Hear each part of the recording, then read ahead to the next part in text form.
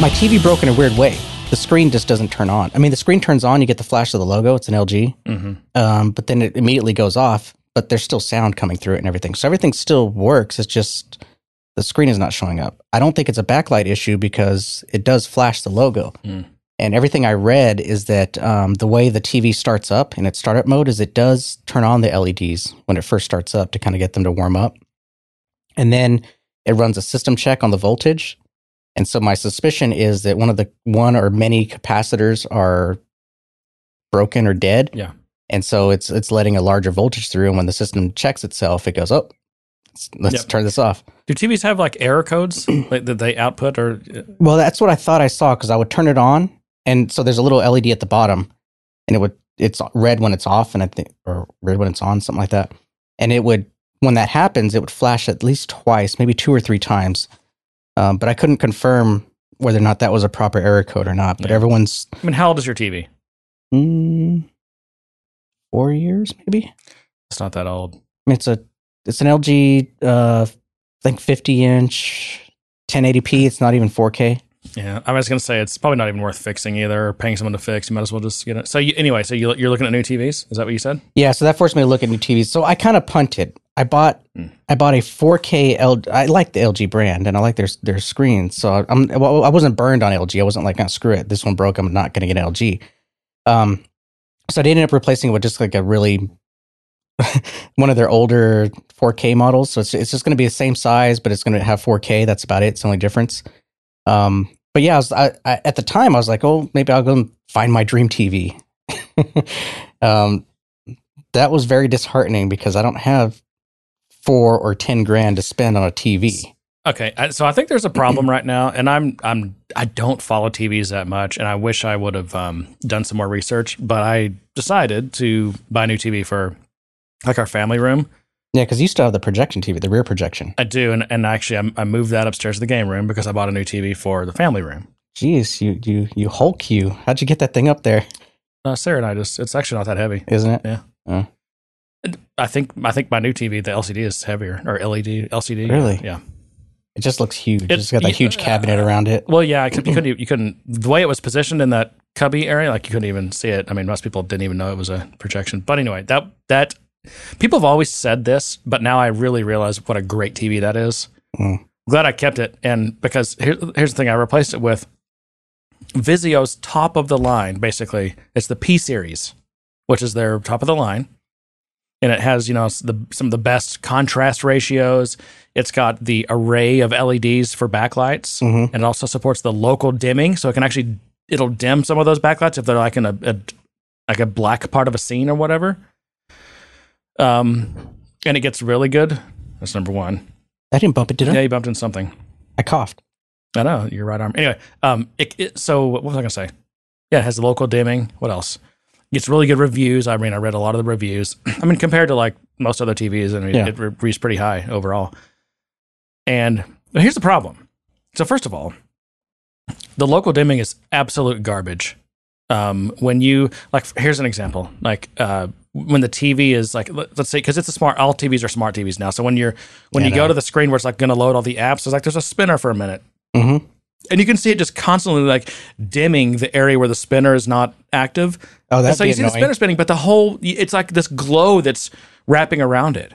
I mean, you can look online. People do these tests where there's actually a specific test, like a round ball that's moving around the screen. Then it changes sizes as slowly also. And you can see these TVs that it's a test for local dimming to see how much, but it's like a wide ball on a black background, but it looks like it's just totally, they call it, I think, ghosting, or there's some word for it where it's just glowing. It should be just a stark white ball on a black background. No, it's glowing because the TV has dimmed everything except for what's around that object. But the dimming is, there's only like 150 zones or whatever. And on it's a 75-inch TV. I mean, it's local dimming is garbage. I have it completely turned off. So I was going to ask if you could turn it off. Yeah, you can turn it off. The bigger problem I have that I can't get rid of is also because it's got the array of LEDs, which again is supposed to be much better than Edgelit. Edgelit has its own problems, which I'm not that familiar with because I've never owned an Edgelit LCD TV, LED TV. Yeah, I guess they're LED lit. Anyway, but I have and you really can tell on number one, panning scenes, but also just like scenes where like you have a light background, like let's say you're looking at an Apple ad. I noticed this the other day. An Apple ad runs. At the very end of the ad, the last scene is just the black Apple logo on a white background, and you can see just these about a dozen vertical bars is what it looks like. That'd be annoying. Yep. Yeah. And it's just like, and I can't not see it. And I've even asked some people, I'm like, hey, can you see that? And some people are like, I can't really see it. And some people are like, I kind of see it. But it bothers the shit out of me. Oh my gosh. And now I realize that, I mean, that projection TV now is only, first of all, it's 10-year-old TV, the rear projection. Rear projection. Yeah. But it's DLP, which turns out is a great technology. The only defects it has that DLP didn't have, because it's projection, is number one, there's some overscan. So it's not good for like if you're going to run a computer off of it, because you don't see the edges. The edges of the screen are kind of like projected. It has to project them a little bit past the edge so that you don't actually have, so the image doesn't take up the whole width of the screen. Right. So the only thing the basic thing you have to do is just project a little bit past it so that you have some overscan. So like you can't see the menu bar like on Mac OS or whatever. Oh, yeah. And there's towards the edge, there's a little bit of geometric distortion. So if you drew a line that went like all the way across the screen, right towards the edge, it would start to dip a little bit. But that was really minor compared to what I'm dealing with these LCD TVs nowadays. Yeah, LCD is really, the problem is it's not a great technology. And they're doing all these weird, funky things, local dimming, which is garbage, and all this other stuff, and the matrix LEDs to try to make it better. But the problem is it sucks. And really, I should have just waited and bought an OLED TV. The problem with OLED, especially if you want to fill my TV spot, which can fit a 75 to 80 inch TV, it's just like $6,000 to $10,000 or something like that for that size. So I don't know. I mean, I bought it from Costco, so I can even though it's been past 30 days, I mean, I can return it any time. But I don't even know how that would work. I mean, it's like maybe I should just keep it. I mean, it was like I think I got it for like $1,200 or something for a 75 inch TV. That seems really cheap. I mean, nowadays. I think I paid much more. I went cheaper than that. I think I spent $400 on my new TV. Yeah, but it was 550 inches. I mean, the price goes up exponentially with size.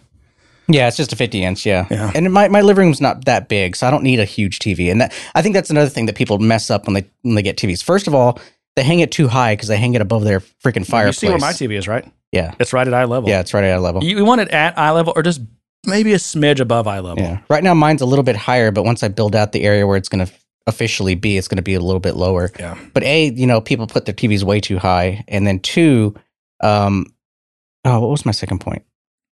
Too high. Put them in too high. Did you say it? I don't remember. What people? They're too big. Yeah, they're too big. They have a room size, and they have this gigantic like theater size TV, and it's too big. Yeah.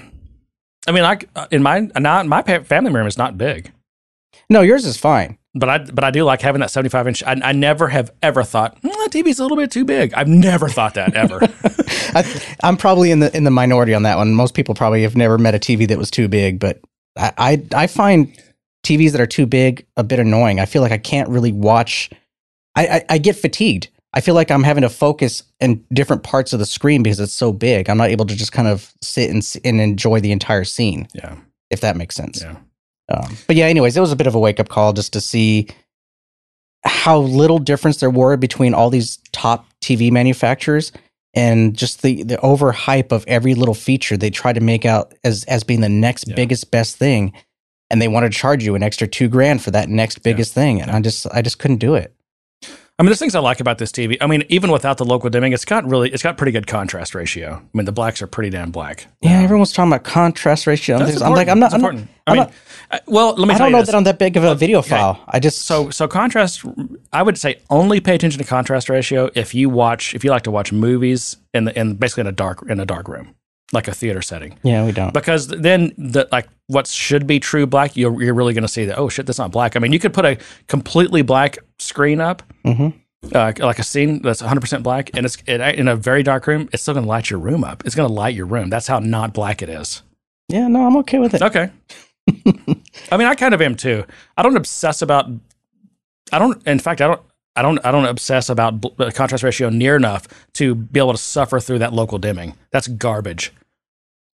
Yeah, and that's the other thing. I care much more about these vertical bars I have than about contrast ratio. Yeah, and that was another thing. I didn't want a smart TV. I just wanted a TV that had a screen. I'll plug whatever I want into it. You can't get a smart TV, though. I know. Right? I don't want your stupid apps feature. And I have my Roku plugged in, even though that, Vizio has all these apps and stuff. And I think Vizio's smart TV is one of the worst ones out there. It's just slow, like the menu navigating through. I mean, it's got all the pretty much all the apps you'd want. I think the rumor is that I think it's a Samsung. That Samsung's coming out with a TV that's got Apple TV embedded in it. So Apple just announced a couple of weeks ago that they are opening up. Yeah. Apple. What was it that Apple TV will run? Is that right? Am I right about this? Is it not Apple TV? Am I right about that? Apple TV will run on some of these smart TVs. Yeah. Okay. Because Roku's already been doing that. So you can get some TVs that their smart system is Roku, and so now you're going to start seeing some from Apple. Yeah, and Roku's pretty good. I mean, they seem to be leading the pack. They've been in the news a ton in the past couple of months. They just got Sling. What else did they get? They're getting Apple. Oh, and they also have this thing called the Roku. They're not Roku channels. That's a different thing. But the Roku channel, and it's like their own guide. Like if you were on like on a cable or satellite box, but it brings in content from all these different sources. I think like HBO and a bunch of these other, I think DirecTV maybe even have signed up for this. So you can buy, your DirecTV, and then you can buy, I don't know, like content from these different, you can buy Hulu and Netflix and all these different things, and they'll plug into the Roku channel. And so you have, basically it's like a universal guide, right. a combined guide. That's like, to me, the biggest problem with these, what are they called? The devices, the TV devices, the Rokus and PlayStations and the what else is there? Fire Stick, Apple TV, whatever those things are called. Set-top boxes nowadays? No. Appliance? I don't know. I don't know what they call them, but yeah, I mean, Roku seems to lead that. But the UI for Roku it's okay. It's not slow. That's good, but it's still pretty damn basic. And I was over at a friend's house, and he's got PlayStation View, which is a service, not a device. It's like a TV replacement service, kind of like DirecTV Now or whatever. Right. And it was running on Apple TV. And that guide was so awesome. He's like flipping through like times through one dimension and channels to the other dimension, And it's real. I mean, the animation is just like butter. It's so amazing. Like, wow, that is like super smooth. It's crazy how smooth it was. Well, it was built for PlayStation. So I'm like, but also it's running on Apple TV, which is obviously, it's got some it is, but I mean, Apple TV in terms of hardware specs is pretty up there, and obviously the PlayStation is pretty up there in terms of specs. So a lot of these other players, they try to fit so much. It's not PlayStation. It's just a PlayStation View service running on Apple TV. But PlayStation View runs on PlayStation. Sure. I wonder, actually, I'd like to see a comparison. PlayStation View running on the different devices that it supports and seeing if there's a difference. Yeah, maybe. I mean, this just looks so smooth. I'm like, wow, that is. I mean, especially compare it to these crappy cable systems and the software they put on their box. It's like a different generation. Yeah, it's unbelievable. Yeah. I can't stand those boxes. I'm ready for them to go away. Hulu's got a really nice interface, I think. What'd you say? Hulu. You just said that weird. Hulu. You don't watch Silicon Valley, do you? Hulu. I need to. I know you keep telling me. Do. Yeah, it's. But you can't. I don't know. I've been wanting to cable cut for a while, but my family just won't let me. But I think it seems like it's really reasonable nowadays. I mean, there's between the content that they're already your kids are watching stuff on their devices already anyway, right? Yeah, but they're watching on their devices because we have the login to our cable company. But that'd be fine. So they'd have they'd have the DirecTV Now or whatever is on their iPad. Spectrum, but yeah, no. I'm saying you can get DirecTV Now. You don't. I know you can get YouTube TV, you can get Hulu TV, you can get Apple's supposed to be coming out with something soon. Actually, I think Apple partnered with Spectrum. I think, and you're supposed to watch all your Spectrum stuff on the Apple TV. So I don't know. So I mean, yeah, just a few years ago it was a problem, especially because there were. I think all the kid stuff now, whether it's all the Nickelodeon owned stuff. What is that? Viacom? Who owns Nickelodeon? This is a funny thing. You really get to where you learn who owns what. The big conglomerates, because these different systems like YouTube TV and PlayStation View, like they make a deal with that conglomerate, and then they'll get all their channels. So you really have to kind of know Oh, are they friendly with ABC? Oh, great. Then we get that and Disney and ESPN and all these things that ABC owns. Yeah. And then, oh, crap, they don't have a deal with CBS Viacom yet? Well, crap, that sucks because then that means we can't get all these other 15 channels. Who wants MTV anyway, though? All right, we should probably talk about something I know. else. Yep. Let's talk about Salesforce. Did we talk about the fact that they rebuilt their SDK? Did you see this? I think you're talking about their mobile SDK, right? No, you added it on here, but I've heard about it. Well, yeah, I guess there's two things. I mean, the thing when I read, and now this is a couple of weeks ago. I think this was announced, but I guess apparently Apple has this on their site, and they even on the developer site, whatever it's called, the Apple Connect, or what's the developer site called? Connect. Anyway, when you log in as as an Apple developer, and they're distributing it, like you can get it from Apple. I have a couple of questions about this. One, is this the same one that you get from Salesforce? It's just like both of them distribute it now, and also, unless something's changed, the mobile SDK supports is Cordova. It's mainly for deployment. It's a cross-platform thing. It includes support for Android. I can't imagine that Apple would distribute something that was a Cordova product. I don't think it is. I thought they were. I thought. What do you mean? Why do you say that? Because I thought their newest Salesforce mobile app went fully native on iOS. It's not. I thought it did. No. And the other thing is, this is not Salesforce's app. This is the SDK, and the SDK has always been Cordova. For Salesforce or yes, for the Apple? Salesforce mobile SDK has always been Cordova. And I'm telling you, I think I'll have to find it. But I'm pretty sure a couple months ago, and I thought I talked about it, that Salesforce was rewriting their mobile app, and it was going to be fully native. You're talking about two different things. You're talking about Salesforce's mobile app, yes, versus the Salesforce mobile SDK. Yes. That's fine if the Salesforce mobile app is going native. That has nothing to do with Salesforce mobile SDK, which is what partners and customers use to build Salesforce connected mobile apps on.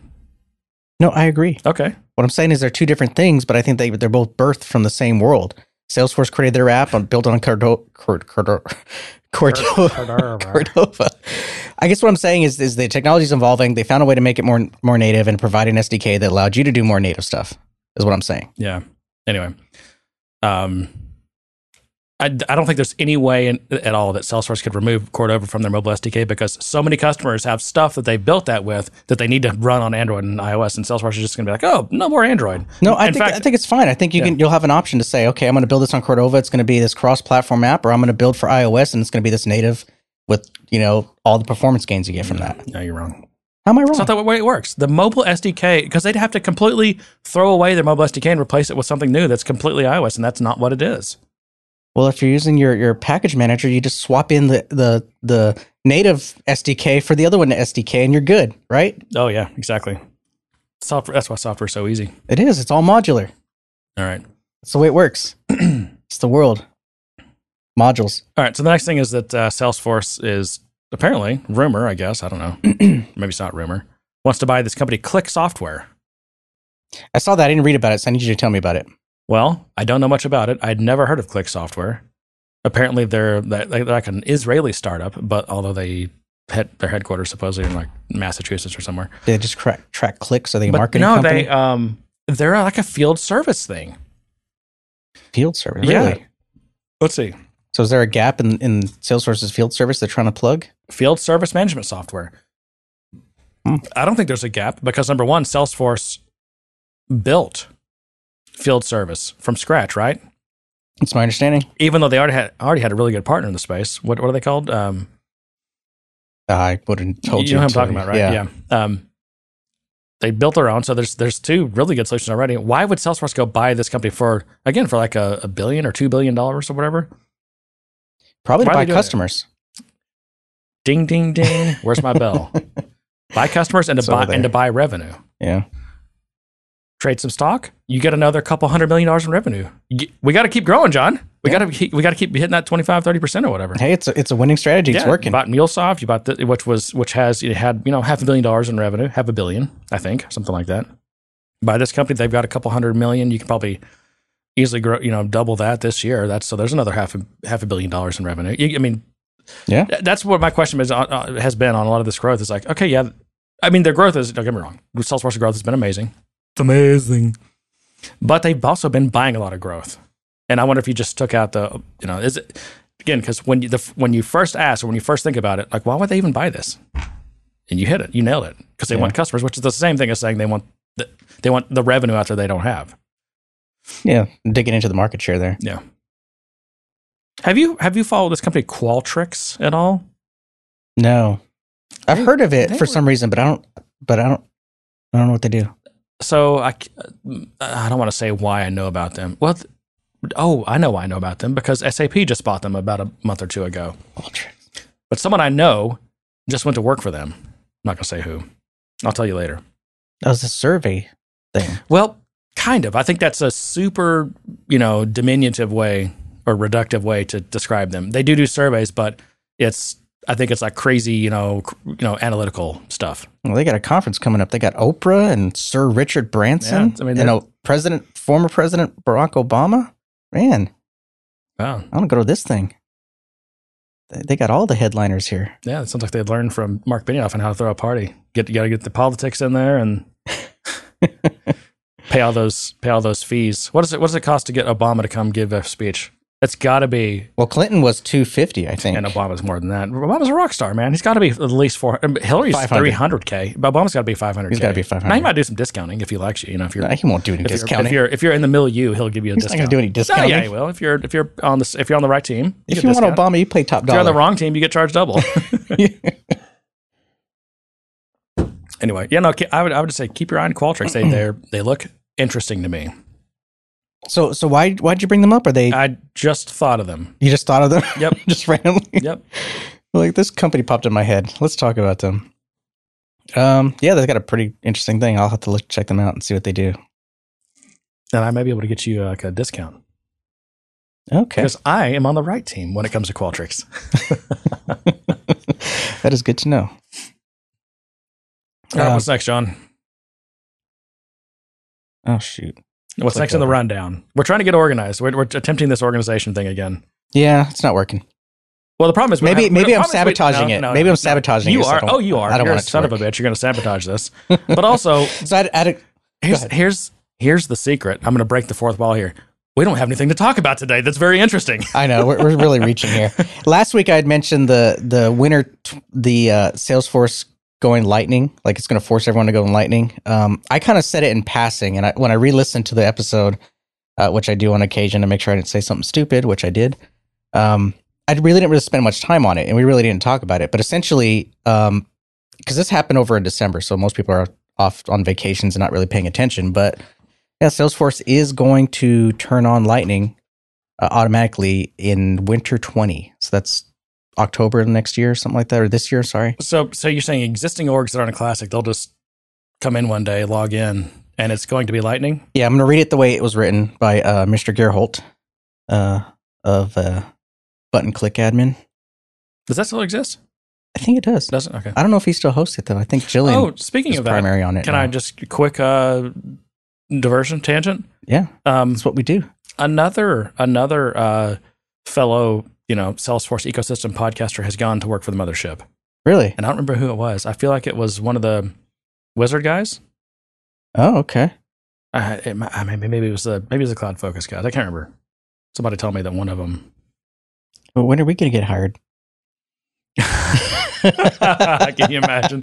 Just even the thought of that cracks me up. Oh. So the words are. Hey, everyone's got a price, right? That they do. That they do. So Salesforce, info@gooddaysirpodcast.com. So Mr. Gerholt writes, Salesforce will turn on Lightning Sprints for all orgs on a rolling basis. When it's turned on, standard profile users and custom profile users with Lightning Experience user permission enabled will see the switch to Lightning Experience link in Salesforce Classic and be automatically switched into Lightning Experience on a regular basis. So I'm wondering if you switch off and then you log back in, it's going to go back. But that's only if you don't have that permission, then you won't see it. I guess not. So that's I guess that's an out for orgs that are just absolutely stuck on Classic. They have a ton of customization and it just wouldn't work. But, I mean, the truth is and as much as Salesforce liked to say that, oh, don't worry, We're not forcing this on you. We're going to have multiple paths. Everything's going to still work. Your page layouts and your visual force, it's all fine. Don't worry. And it's such a weird thing because even if you're all gung ho Lightning, like you still have to switch back to Classic for like lots of different things, campaign stuff and tons of setup stuff, and it's more than a. I mean, I feel like they've attacked things in the right order, but there's still, lots of use cases where you got to go back to Classic. Yeah, and even some of it is a bit of a punt. So you have you still have to use Classic, but Salesforce is going to forcibly switch you to Lightning. So just, man, I don't know. But here's the truth, and this is what I've been telling clients, is that the reality is, even no matter how much you have invested in which in some cases are millions of dollars in your Classic Salesforce with all the visual force and all the button hacks and things that everyone does because you have to. You had to. You're going to get in a situation where you're going to hit the end of the road on that. You're going to run out of runway to switch to Lightning. And then you're going to be in a frantic emergency thing. Well, yeah, your boss is going to go to Dreamforce and see all the cool new stuff. And he's going to come back and say, why aren't we doing this? And because the answer is you tell him, because we've spent, $3.5 million on what we have right now. And we have to basically throw that away. And the boss is like, oh, yeah, that's right. Keep on Classic. Never mind. I want that $3.5 million client. Send them my way. I'll get them Lightning ready. Yeah, I'm sure you will. You'll just give them that Lightning permission so that it turns on automatically. No, I'll code them some nice new Lightning web components. How about that? I don't have this. All the new shinies. I don't have this. I need to add this. Let me add this to the list. I want to tell more stories about people who don't understand Salesforce development. Oh, nice. It's like this is going to be a weekly series for me, a segment. I'm all for it. Yeah. All right, so this is a bit of a throwaway. This is a bit of me kind of jabbing the community a bit, but I'm going to say this. You know how Mary Kay has cars that they give their top performers? They give them little Cadillacs. Yeah, pink Cadillacs. Yeah. Well, Chevy is bringing back the Blazer. If you haven't heard, there's a few car companies that are bringing stuff back. The Supra, the Toyota Supra is coming back. Really? And there was another one. You remember the Motorola Supra? Or was it Motorola? It was a modem called the Supra. Oh, yeah. Yeah. That was back in the good old 14.4K modem days. Oh, the Bronco. The Bronco's coming back too, apparently. Okay, did I know about both of those? I think I did, yeah. Yeah, so Supra, Bronco, and then the Blazer's coming back. Now, the Blazer, when it first came out, and I did some research on this, it had a Trailblazer trim kit. Oh, did Salesforce sue them for that? And then apparently it was popular enough that the bigger version of the Blazer ended up becoming called the Trailblazer. Uh-oh. So my thought is, or my recommendation is, a Salesforce, for all your top performing MVPs, you should give them Blazers or Trailblazers. I think I have a sound clip for that. Yeah. So we can all drive around in our Salesforce Blazers. Oh yeah. You know what? Mary Kay, you're right. I think that's, now you're tying it back here. Mary Kay has their pink Cadillacs. Salesforce should have their Chevy Trailblazers. They should. Oh gosh, I wouldn't put it past them. Both communities are fanatical, aren't they? Well, is it an all electric car? Because if not, I can't. Salesforce is way too progressive to have anything that you put gasoline in. That's right? True. They killed it right there. Yeah, that's not going to happen. No. It's going to be a gas guzzling freaking SUV. It's true. Although, I don't know.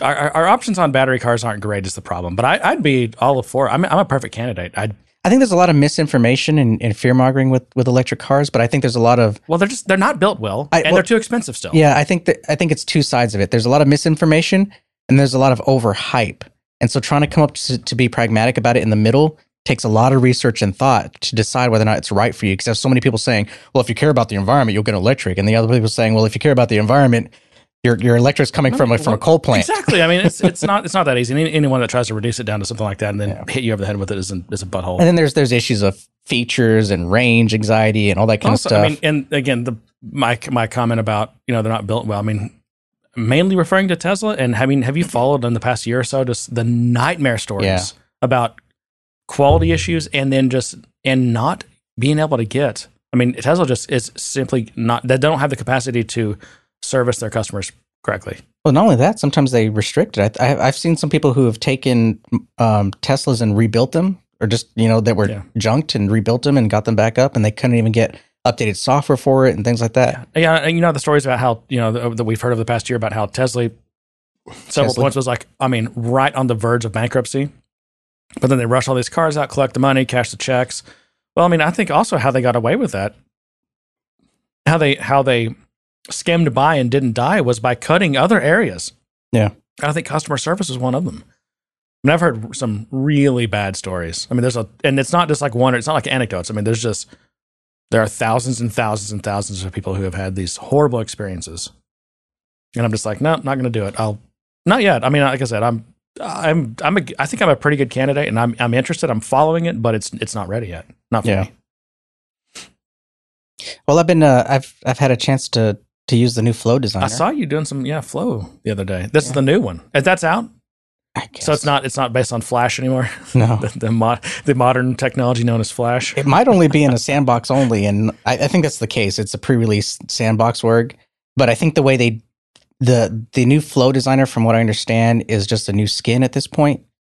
And so all of I guess when I went into the Flow that already existed, it pretty much was using the new UI, which is fine because I didn't want to have to install Flash. It's cleaner. It's a little more. It's easier to understand to me. Whenever you get into a dialogue, now it's got a dialogue with a scrolling kind of form in it. The old one was really weird. You had all these tabs and you had all these little list boxes. That's 3. And it was just really hard to navigate and understand what was where and where went where. It was just kind of old and clunky and full of just crap. And I think they bought that. It was not built internally. No, it was something they acquired. But so this one it's pretty much the same, but it's organized better. So it's got the Lightning UI, of course, and the graphics are a little bit better, and you're not relying on Flash. It's still missing a lot of features like auto layout features and things like that would be really nice. Right now, you used to have to manually position everything and try to make sense of it. But it works pretty well. It's clean. I haven't had any issues using it. Really? Yeah. Oh, that's impressive. It's just you're still left with the current limitations of Flow, which is it's very limited in what it can do. Most of the stuff I've been doing now is kind of headless flows, so there's really no UI to it, but it's just a lot of just logic because this is a professional edition org and can't write code, so you gotta use a flow and process builder. Interesting. It's interesting. Of course, I don't know. It comes down to money, and again, Salesforce is not cheap, right? So I was originally thinking like, okay, a company that has the kind of problems that you need to do stuff like headless flows for, like why don't they just buy Enterprise? But then I'm like, oh well, that could actually be. Because this client's not sure if they still want to use Salesforce. Oh, is that what it is? So they want to minimize their investment. Yeah. And it's not that they want to go to another CRM. It's that they're toying with the idea of either keeping Salesforce and making it work for them, or going to an industry specific product to manage the things they need to manage. Yeah. And that goes back to also, this, I know it's a double-edged sword for Salesforce, but that whole you want to get Enterprise Edition for some of the people in your company? Okay. Well, how can we lock you into a 3-year contract? And they want to know how many users you have, and you have to pretty much buy them all up front. You can adjust. It's hard to adjust. It's not like you can go into your license or your billing settings in Salesforce and change, I want to slide Enterprise users up about 5 users. I want to dial down platform users and whatever. Like, no, there's none of that. You call your rep, your AE, and you sign a contract, right? And that is what creates deferred revenue. AWS doesn't have deferred revenue. They don't. Because there's exceptions on you can if you're huge, you can enter into an agreement, right, for future stuff. But in general, probably 95% of AWS, GCP, Azure, whatever, it's just monthly. You pay for what you use. It's a monthly charge. So there is no deferred revenue.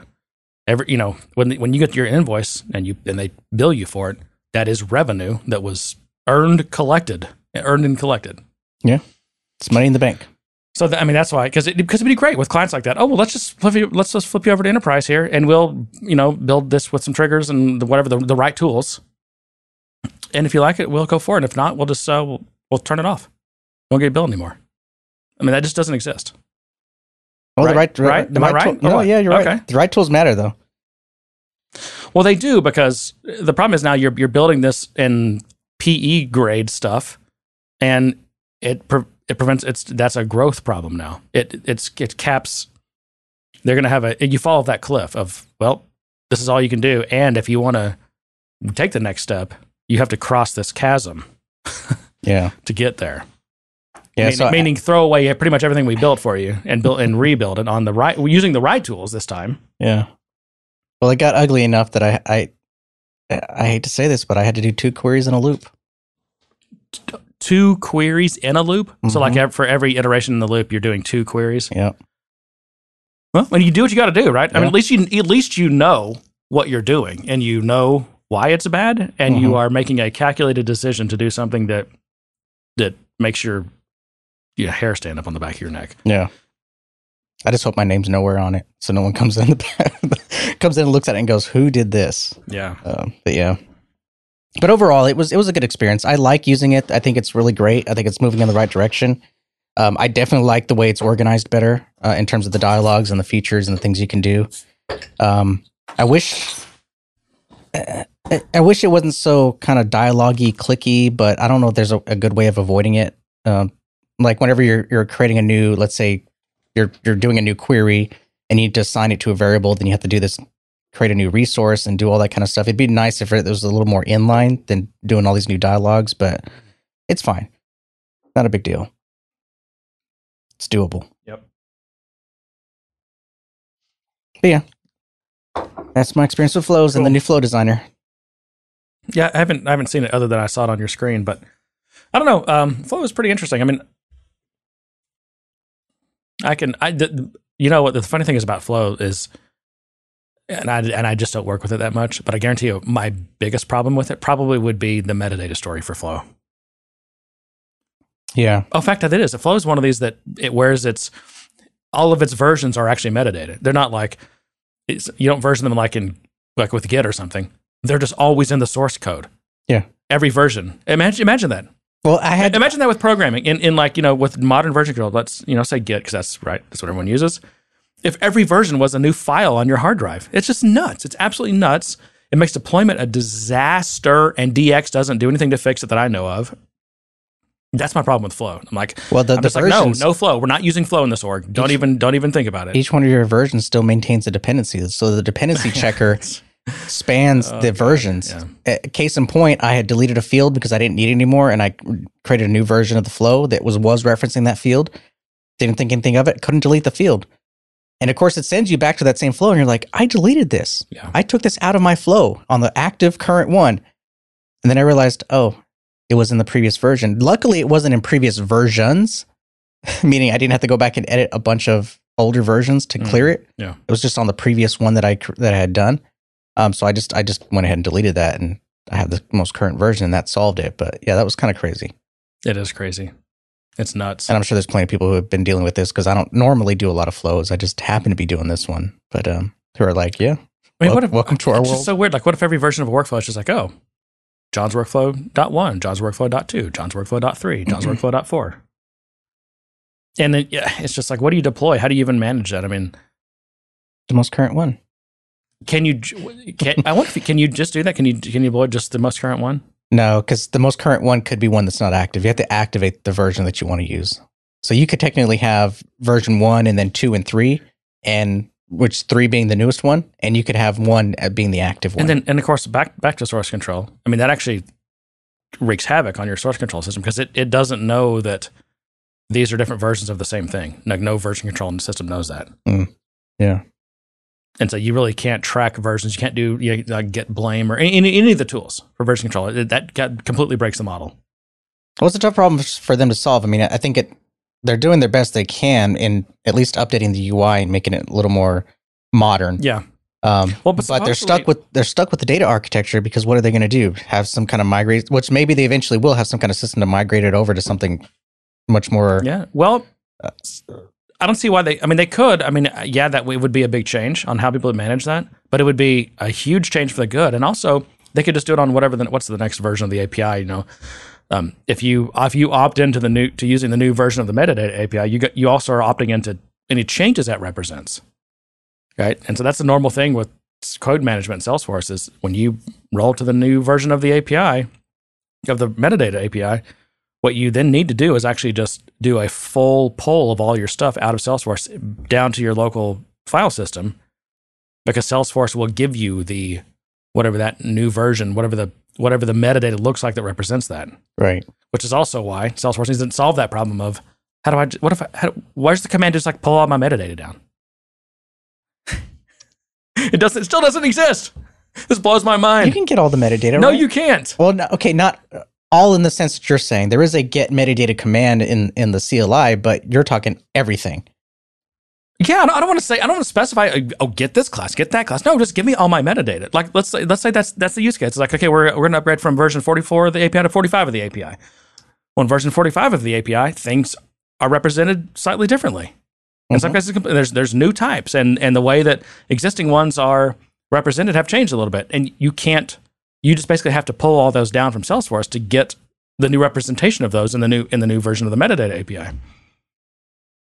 Now, if you have an existing package.xml that contains, and it really, I think the main problem is with all these foldered things that you can't just say asterisk, which I don't know why you can't. I think that's the fundamental problem here. Like, it should be, I don't know, this should be a solved problem. Someone should solve this. It would go so far to like fixing a certain class of metadata, problem. Yeah, no, I get it. I think with a lot of things, especially the asterisk command that basically says get all, people tend to default to that. Like if people are doing a query in SQL, just get me all. I don't want to sit there and type all the field names. Just type all, even though I only need the ID. It's just like, no, but it's not really a very good analogy. I mean, imagine like if git clone didn't clone the entire repository. It's like, oh, well, which directories do you want? You have to name them. What are you talking about? Git clone. I just think from a resource management perspective, it's better to force people to tell me exactly what you want than just to allow a default command that says get all, because 90% of the time people are lazy and well, who cares? Give them all the metadata. It doesn't matter. Who cares? Okay. I'm just saying. Yeah. That's a lot of metadata. Good. Salesforce is making a lot of money. They get $2,000 per user. I mean, this should be a solved problem. Computers are cheap. Bandwidth's cheap. It's all cheap nowadays. There's no. I mean, I appreciate you trying to defend Salesforce, but I'm just trying to look at it from a different perspective. I mean, I could see that. I mean, how many queries in an ORM do you see select all and it just grabs everything when it should only be grabbing what it needs to use in that perspective, and all the overhead that incurs by just ORM. Well, no, when I look at like the first, that was a bad example. Okay. I just meant in a query in an application that uses queries, and you'll see select all everywhere because nobody wants to. Not only do they not want to define the fields, but they want to make it easier on themselves in case they want to change the data model. It just always returns everything. If they remove something or not, they're not having to modify their code. Yeah, I mean, so there's a lot of ways people try to gain efficiency or prevent something. Well, because you're making your computers work a little bit harder, but you're saving so much human time, which is 1,000 times more expensive than computer time is. And just do, that's an example. Now, I think most ORMs don't do this. I know Hibernate doesn't. It actually sends a long ass list of fields when you do a select. It knows what fields it wants and it queries those fields. And I think in many cases, it actually would be more efficient just to send an asterisk. In some cases, yes. In other cases, because the query engine thing has to parse out all those fields you just passed it. And if you parse and validate. Yeah, exactly. And so that's a lot of work. So it probably would be cheaper actually just to send the asterisk. But more importantly, it'd be 1,000,000 times cheaper in terms of paying for the computer time or paying for the person's time to maintain a field list. That's a good point. Anyway, here. What is that? Well, why don't you read it? Puff, puff. You have to actually say the words so people can hear you. Puff, puff, pass. Okay, now read it. Oh. Imperial Stout aged in bourbon barrel with marshmallow, vanilla, and coffee. Ooh, I'm looking forward to this one. So this is this part of this program that Prairie... Oh, it smells awesome. Yeah, that Prairie has, and I'm in there. I'm a Prairie dog, John. A DAWG, I will have you know. That's just their name for people that are they're members of their, you pay like... Don't kick this one, because this one will make a big mess. Drink it. Don't let it sit there for 4 hours. Well, I don't want to leave this here either. What? Did you set it down? It's empty. Then I'll kick it. Well, just set it next to your glass. Oh, now you're making an obstacle course. Look at that. But anyway, so as a part of their program, like you pay your membership fees, which actually gets you a lot of beer as a part of that. You just get, but also it gets you access to this program. Oh, that's super sweet. Yeah. Oh, it gets you access to this program where you can actually have Prairie make you an entire barrel of your own beer. And a barrel is like, these are whiskey. Okay. So first of all, you get to pick your barrel. You want a bourbon barrel aged beer? What are the other options? Apple brandy barrel, or they have a brown ale aged in some other kind of barrel. I forget. But anyway, if you want that, you can get the barrel is about $4,000. It costs you for that much worth of beer. But what they do is, so they age the beer in the barrel for like 6 months, and it's an imperial stout, so it's all an imperial stout base, I think, except for that brown ale. But you get to pick your adjuncts. What do you want added in? You want cinnamon and chocolate and chilies, or do you want, what was this one, marshmallow, bacon, vanilla? I mean, one of the best ones. This one, it was called what was it, Nanners or something like that. It's like basically like a vanilla. What's the? No, vanilla and Nanners. No. The vanilla wafers. No, banana pudding. What's it? Banana pie or banana? What's banana pudding has wafers banana and banana. Exactly, banana pudding. So it had vanilla wafers and bananas and I think vanilla, and it was just as delicious. Luckily, I got a case of that because I was in on that barrel. I bought a share of that barrel. Yeah. So if there was ever a dessert beer, that's a dessert beer. That's super sweet. Well, first of all, there are about 400. They sold like 400 of these barrels. And most people go in, like you buy a share of a barrel, like maybe it might be split into 5 or I think up to like 30. But yeah, so this, I don't know whose barrel this was. This was not my barrel. I think I traded for this bottle, one of mine for one of theirs or whatever. Or it could be a breakfast beer. I guess pancakes and bacon would go well. It's certainly got enough calories to get you through the day. Yeah. Because it's, I think, what are these, 14%? Oh, wow. Trying to kill me here. Anyway, well, let's talk about people who don't understand Salesforce development. So I've been realizing, like, there's just this problem where people don't understand how packages work and namespaces. And the new chapter in the story is not understanding, what does Salesforce call them? It's not dependent packages, package extensions, I think, where you say, hey, I've got my managed package, but I want it to be able to have visibility to this other managed package. So you kind of have to extend that package, right? And when you do that, you get access, you get visibility, right, to that package. And this continues on where, like I was telling you how, like, there's all throughout the code, there's like the comments. Yes, for the namespace. Yeah. Well, the same thing for the package that is being extended. But there's I also comments for that. Yeah, but I also found, I don't know why I hadn't discovered this before, but there's this kind of utility script directory full of lots and lots of Windows CMD files. So, because what happens is, if you want to, let's say you've got your local file system and it's got all these namespace comments, but when you push that up to, or I guess when you deploy that, you want to it replaces all those with a namespace. So there's all these essentially batch scripts, Windows batch, which I can't run, that go and replace tens of thousands of references. So you want to check out from Git, there's a script you have to run for that. You want to push from your hard drive to the developer org or the package org, there's a script for that. There's just like all these scripts that do all this crap. And it's funny because, like, you have to have, I just noticed, like, you have to have like WinMerge installed, and it just assumes that you've got like WinMerge installed at like C:/program file /WinMerge or something, in WinMerge.exe or whatever. And it's like, oh my God, this is a disaster. And all because someone didn't understand what they were doing. And they were just getting the job done the best way they knew how, I'm sure. Mm-hmm. But it's just like, oh my God, so I'm like, every time I peel the onion back, I'm like, okay, no, I need to stop what I'm doing and fix this. And then I start fixing it, and I peel the next layer back. I'm like, oh wait, I got to stop that and fix this.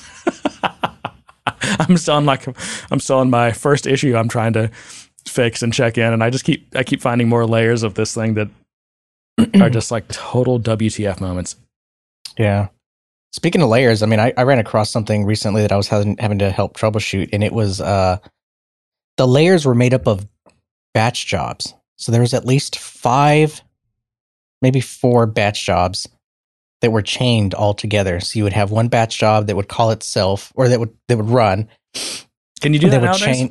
Can you do that nowadays? You can chain. Okay. I always, because I know some of the stuff's changed, like what things can chain and what things can't chain. Yeah, I don't know. Either way, I understand why they did it and what they were trying to do, because they were making a bunch of call outs to an external web service.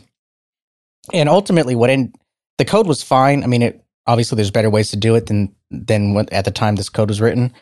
But the ultimate culprit was the fact that the web service either wasn't scaling properly and it wasn't performing as well, or it just, that's the only thing I think of, because all of a sudden once we finally got it to start running and understood how it was running, we were getting timeout issues, or call out limit issues on the timing. Yeah. So you get a max of 2 minutes to run your call outs. That's if a transaction hasn't started. Yeah. Well, it's cumulative for the transaction. So if you run 10 calls and each one takes 10 seconds, that's 100 seconds? Yeah. I still think that Salesforce doesn't let you do that I'm talking about an actual database transaction, which is why, like, if you do some DML before you do the call out, you basically, Salesforce is going to close it. It's going to actually terminate. It's going to commit the transaction. But if you try to do some DML after that, that's when you get the exception that, hey, you can't do that. Yeah. we ended your transaction already because you did a call out.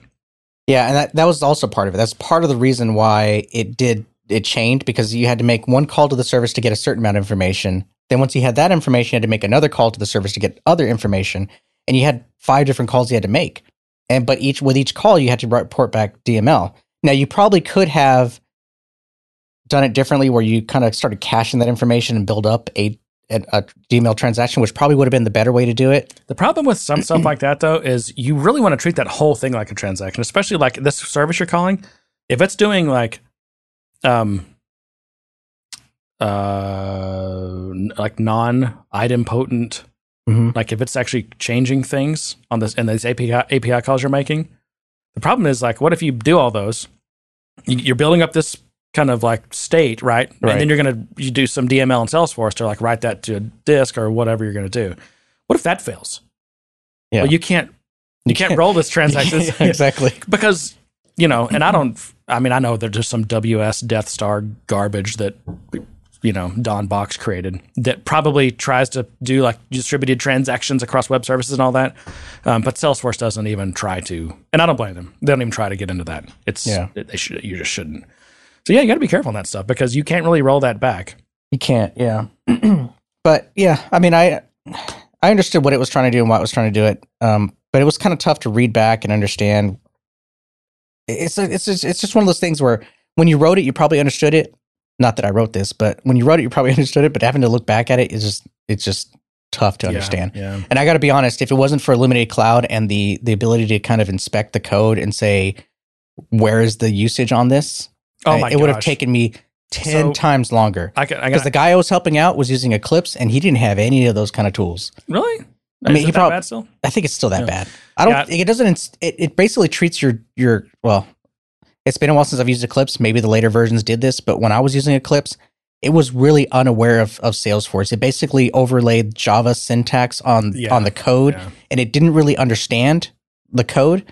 So you really couldn't inspect it. You couldn't do the normal things you would do with most IDs, like, okay, where is this used, or all those kind of things. And maybe some of these other tools nowadays, VS Code or the Welkins or whatever, are good at that. I don't know. But requisite shout out to Scott Wells and Illuminated Cloud, because I do this. This is a common thing I have to do, where I get brought into a client with in this, recent situations, I think in the 6 figures lines of code, and a lot of it's garbage, poorly written. I mean, things are named things that they're actually not. Methods are named things that they don't actually do.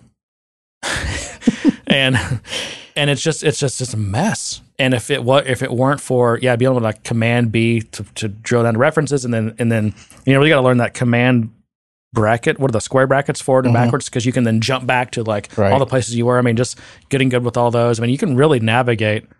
And I learned all that stuff, through doing Java projects. But when I discovered Illuminated Cloud, I realized that like he's implementing those same IDE actions and features for like Apex and Visual Force and Lightning and all this stuff. And it works. I'm doing it with Lightning components as well. And it really, it's pretty good. I mean, it actually navigates through the JavaScript, and it usually is pretty good about jumping to the right controller, the right helper. Sometimes it pops up with a list of like, oh, well, which get data method do you want? Because it's in these different JavaScript files. Yeah. And I think that's just because there's probably no true deterministic way to know which one even to show you, because it's JavaScript. Yeah. Again, benefits of static languages. You don't have that problem. But yeah, it's really nice, and it definitely pays massive dividends to learn some of those key shortcuts, because I'd be lost without it. There'd be no way that I'd be able to learn this code base the way I'm able to learn it in a fairly short amount of time. Yeah, I really enjoy it when I'm writing it, but I really enjoy it when I have to troubleshoot something I did not write, because it does make it that much easier to kind of follow the code, or at least read it and be able to jump to a point that I need to figure out what it's doing in that method or that class, and just kind of make some sense out of it. Yep. So I have a question. I feel like this is kind of a perennial question, and I like to ask it, every so often, just to see what the modern day answer is. And it was asked me just the other day by a, I would say like someone who's like, imagine like a really good admin or like a Salesforce consultant. Mm-hmm. And it says, we're doing really good at making sure we do all of our work in Sandbox.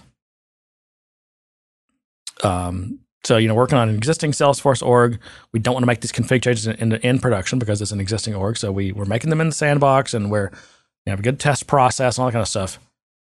But we just still don't have a good way to get those changes back into production.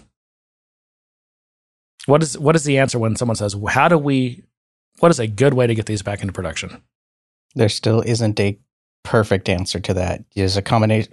Usually the typical answer is field sets. Try to do as much as you can with field sets. Do you mean change sets? Chain sets. Yes, I meant chain sets. Okay. I've been asked this question, and I've also been asked if change sets are pretty much hot garbage. So the next one that ends up coming up is Salesforce DX, obviously. These are not gonna. I mean, regardless of how suitable DX is for the job, these people can't use it. No, I know. Okay, that's what I just wanted to make that clear. These aren't necessarily developers, and I'm not going to try to teach them Git. Well, I've made those mistakes before, and that's all they'll do is trash your repository. And that's what I mean. I checked in on 145 meg zip file 87,000 times. the story for deployments is still very iffy. I mean, for those of us that are a little more skilled and technical, DX is a little bit better, and we can do a little bit more with it. Chain sets are still the best way for the point and click admins, or even myself as a developer. Mainly because it's not because the problem. There's many problems with change sets. No, I agree. But the main one is that it's not tracking what you do. There's no way to know. Did I get everything in the change set that I need? No, and the only way is to deploy it and see if it deploys. And heaven forbid if it does deploy, that's still not proof you got everything in there. Well, so everything that you went through QA, no, listen to me. Everything that you just went through a good QA process on, and our people signed off on, you don't know if that's what you just deployed into production. Right, but so here's the tip that I'll give. So a really smart colleague of mine is the one that introduced this very obvious concept to me, and that is that we treated change sets as our change log, where you would normally have some spreadsheet or some document somewhere that was your change log. We would have a config chain set and a development chain set for a certain feature or module that we're building, or whatever we are in the phase. And so anytime, it was a rule, anytime we made a change to the system, we immediately went and logged that into the chain set. And so we started collecting these changes. And that's almost like that's all you can do, really, right? That is all you can do. But it's still not acceptable. It's better than logging it somewhere else. And however, there was exceptions to it, where there was something like we couldn't really do in a chain set, but we had to do manually. So we did have another log for that kind of stuff. But at the very least, we at least were, if you have the discipline, you're at least capturing the changes that you need to make, and you can deploy your config first. that was another thing. You can't do it all in one. We started out doing, here's our chain set for this module, and here's all the config, and here's all the dev. There's some order of operation stuff that was messing with us. So we got to the point where like, okay, here's our config chain set, and here's our dev chain set. And so anything I built was in the dev, and anything they configured was in the config. So that we can deploy the config first and then the dev second. That even doesn't work because a lot of times there's dev there's config that depends on dev stuff. Can refer to what you would call dev stuff. Yeah, we didn't have that situation, but yeah, you're right. It could, but it's a tip. It's something that kind of can make it easier. You're gonna have to maintain a change log one way or another. So why not just let the system do it? I like your tip. I always give good tips, right? That's what all the waiters and waitresses say about you. I do. Yeah, and so I will say one way that I've solved this in the past on bigger projects where you've got multiple developers and people also doing admin type stuff. Mm-hmm. And the way I've done it is the admin, like someone who's doing like a lot of admin stuff, and this potentially could be more than one person, which may be so each of them would have their sandbox. But let's just say you've got one person that's doing a lot of config stuff. They're not a developer. But they are good at config and they're doing all this config stuff, right? They're creating fields and layouts and, they're, all the security stuff, permission sets, profiles, which also really should be tracked as part of your source control. It's really important. You want to make sure that people, that the right restrictions are in place on what people can do. You test that in QA. If you're making all your profile and permission changes in production, then all that test is out the window. Yeah. Yep. And they present quite a challenge also, actually, profiles do. And all the security stuff, it's almost as bad of a model as the what were we talking about earlier? Flows, and maybe even worse. Anyway, what I've done is I'll create a sandbox just to do config type work in. And I'll have a branch in Git. And so I'll check out all metadata. I gotta need all of it. Okay. And then I will commit that in the repository. And then when they made some of their config changes, I'll then do another pull, give me all the metadata. And again, this goes back to why this is important. I don't know what they changed. I don't know what they did. I need to pull all metadata down so I can get that on a disk and then do a git diff and see what they did and then commit that and then push that up. So then all the devs can then say, oh, I'm going to fetch that and I'm going to merge that in and I'm going to get their config changes. And now I can do development around their config changes. Yeah.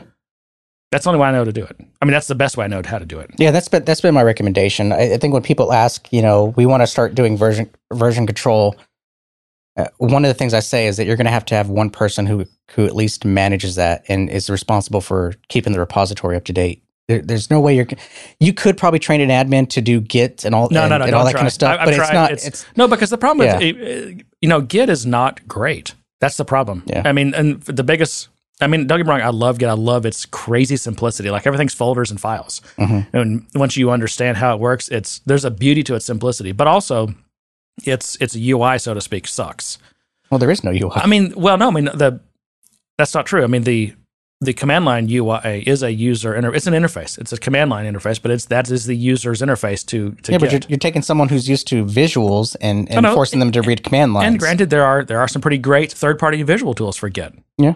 Some really nice ones, but it doesn't save you from the fact that you really need to understand what you're doing with Git. You really need to understand. Well, you have to understand the metadata first of all.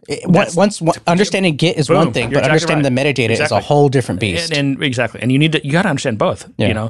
And it takes even if you're using a great GUI tool, it takes a long time to get good with Git. Yeah, I'm not good with Git. Wow, get good with Git. Wow, I'm not good with Git at all.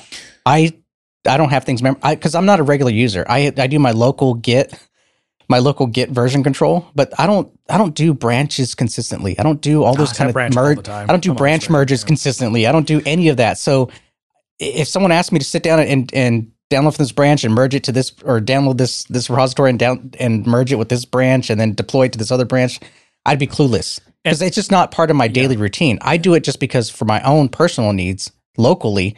But I do branch, and I should say I don't do. I'm not a big fan of long running. Like I don't like feature branches and things like that, especially nowadays. I just like continuous development and feature flags or feature flags. Long lived branches are bad juju. Don't do them. But I do use short short-lived branches all the time in my local development. They don't ever get pushed anywhere. It all stays local, just for me, because I'll need to be like, crap, I got to fix this bug. Let me create a branch, do some commits on what I was working on, and then go back to master, fix this thing, commit it on master, and then I'll merge that back into my funky little local branches. I know. I'm glazing over. Yep.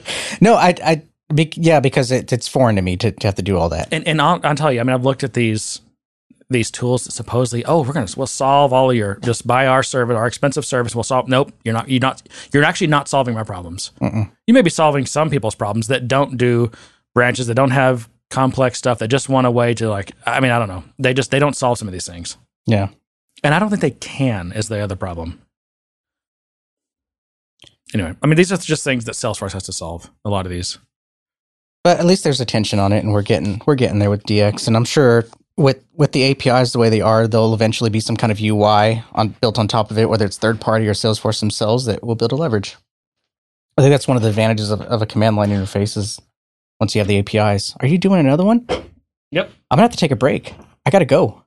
Where do you have to go? To the bathroom. Oh my gosh, are you serious? I'm serious. You're supposed to go before we start recording. I did. Now I have to go again. Well, let's wrap up the show then. All right, let's wrap up so I can go.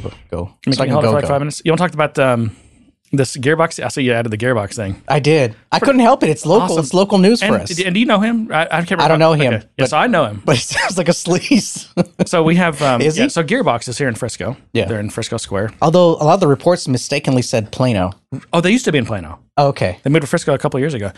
They're in, they own the guy's wife owns those Nerdvana, like the Nerdvana coffee shop and the restaurant. But they have like three floors, and they're really, it's decked out. It's super awesome. I haven't been in. I need to ask Randy for a tour, but I don't know. I don't ever get a chance. I don't want to be awkward. I mean, I'm like, we're not friends, but like I know him, and I see him. Like we were at the sushi, what's it called? Saki Toro. Mm-hmm. They're in Frisco Square a couple weeks ago, and he walked in like, "Hey, Randy, how's it going?" He's like, "Hey, man," So I mean. Hey Randy, we're like that. Hey Randy, what kind of porn are you into these days? So he had this problem that was in the news like a few months ago that they're like basically he and his wife's personal assistant. He worked for the company, but he was like their personal assistant. Ended up stealing like millions of dollars from them over like the course of a year. Yeah, I remember that. And then now this happens, and this is like their former. They have lawsuits and counter lawsuits with their former lawyer, the general counsel of Gearbox Software. Yep.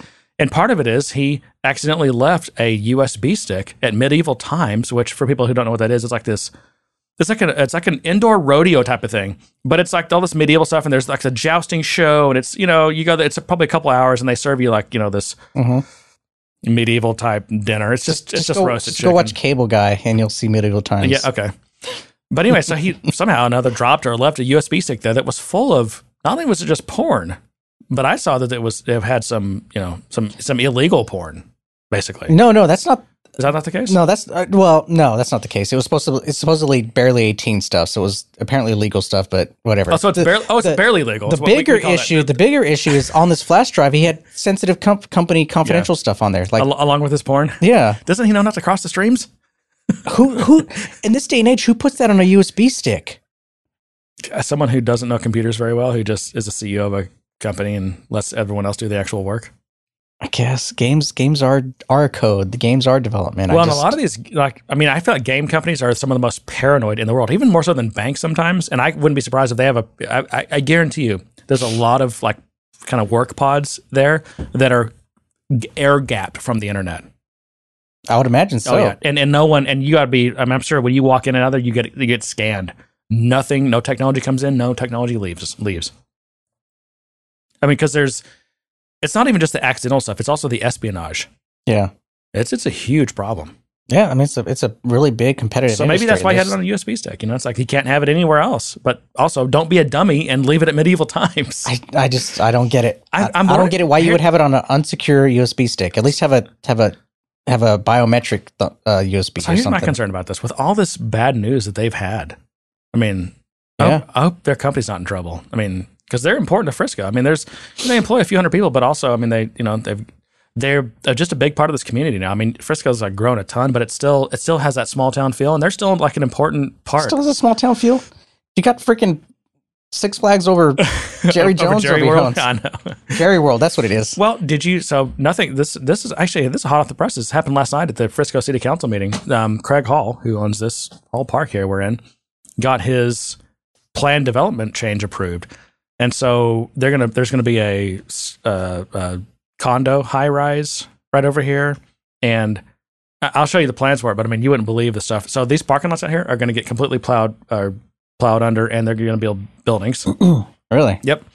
And really all along, like this it's literally called Internet Boulevard, that goes around like the whole back of the thing, all the way up to into Jerry World over there. Mm-hmm. On the inside of that loop, where there's fields and surface parking, is all going to get plowed under. That's all going to be buildings too. I should hit him up and tell him that we need a podcast studio. But they're also going to. I know. Well, we have one. No, like a really nice. There's a nice studio in one of these newer buildings right over here. It's a radio station. But I was popped in the other day and I couldn't. The station manager wasn't there. But I was going to ask. I was like, hey, when you guys like have just the time when you're not using your studio, can we record in here? I don't know why. But I couldn't. The manager wasn't there. Oh, well, that would work. Yeah. All right. Well, my eyes are swimming. Your eyes are swimming. Okay. I gotta go. All right. We've got through about half of our stuff. It's not too bad. We didn't have anything important to talk about today anyway. It was just one of these. It was a filler episode, John. That's right. Do we have those? Is that the question is always like, should you just like not record if you don't have anything profound to talk about, or do you record just to keep the cadence and just keep connected with the community and people? People expect their episode every week. I don't know. Filler episodes are good. Yeah, write us and let us know. info@gooddaysirpodcast.com. And if you have any questions for us, or if you have feedback, or if there's something you want to talk about on the air, so to speak, as it were. I learned that this week you're supposed to say as it were, John. As it were. Makes you sound smart. Nice. Shoot us an email. info@gooddaysirpodcast.com. We love getting emails. We also have a Slack team that you can join if you're not in. And if you're listening to this and you're not in, you probably should hit us up. Go to gooddaysirpodcast.com, click on community, and just put your email address in, and John will add you to our advertiser spam lists. Mm-hmm. No, I'm just kidding. We don't even have those. All the spams? Yep. No, he'll add you to the Slack, and you can follow along live. We have a live channel where you can listen to the stream live. We're doing that now. I guess we're going to keep doing that because it's set up already, and it turns out it's pretty easy. Even on a day like today when there's like just about two of us here. Just vamp for an hour. Yeah. So what else, John? Leave us a review. We love reviews. It helps. I don't know. It helps something. I don't know what podcast people say that. Whatever. What else, John? Nothing, because I got to go. Subscribe. That's I gotta go. Like, don't just download. It's fine if you just download. I swear you're extending this. Or you're listening on the web. But also, like, get your phone and subscribe on your podcast app, and also get your wife's phone, your husband's phone, your kid's phone, and subscribe on all those. You know what? Good day, sir. You get nothing. You lose. Good day, sir.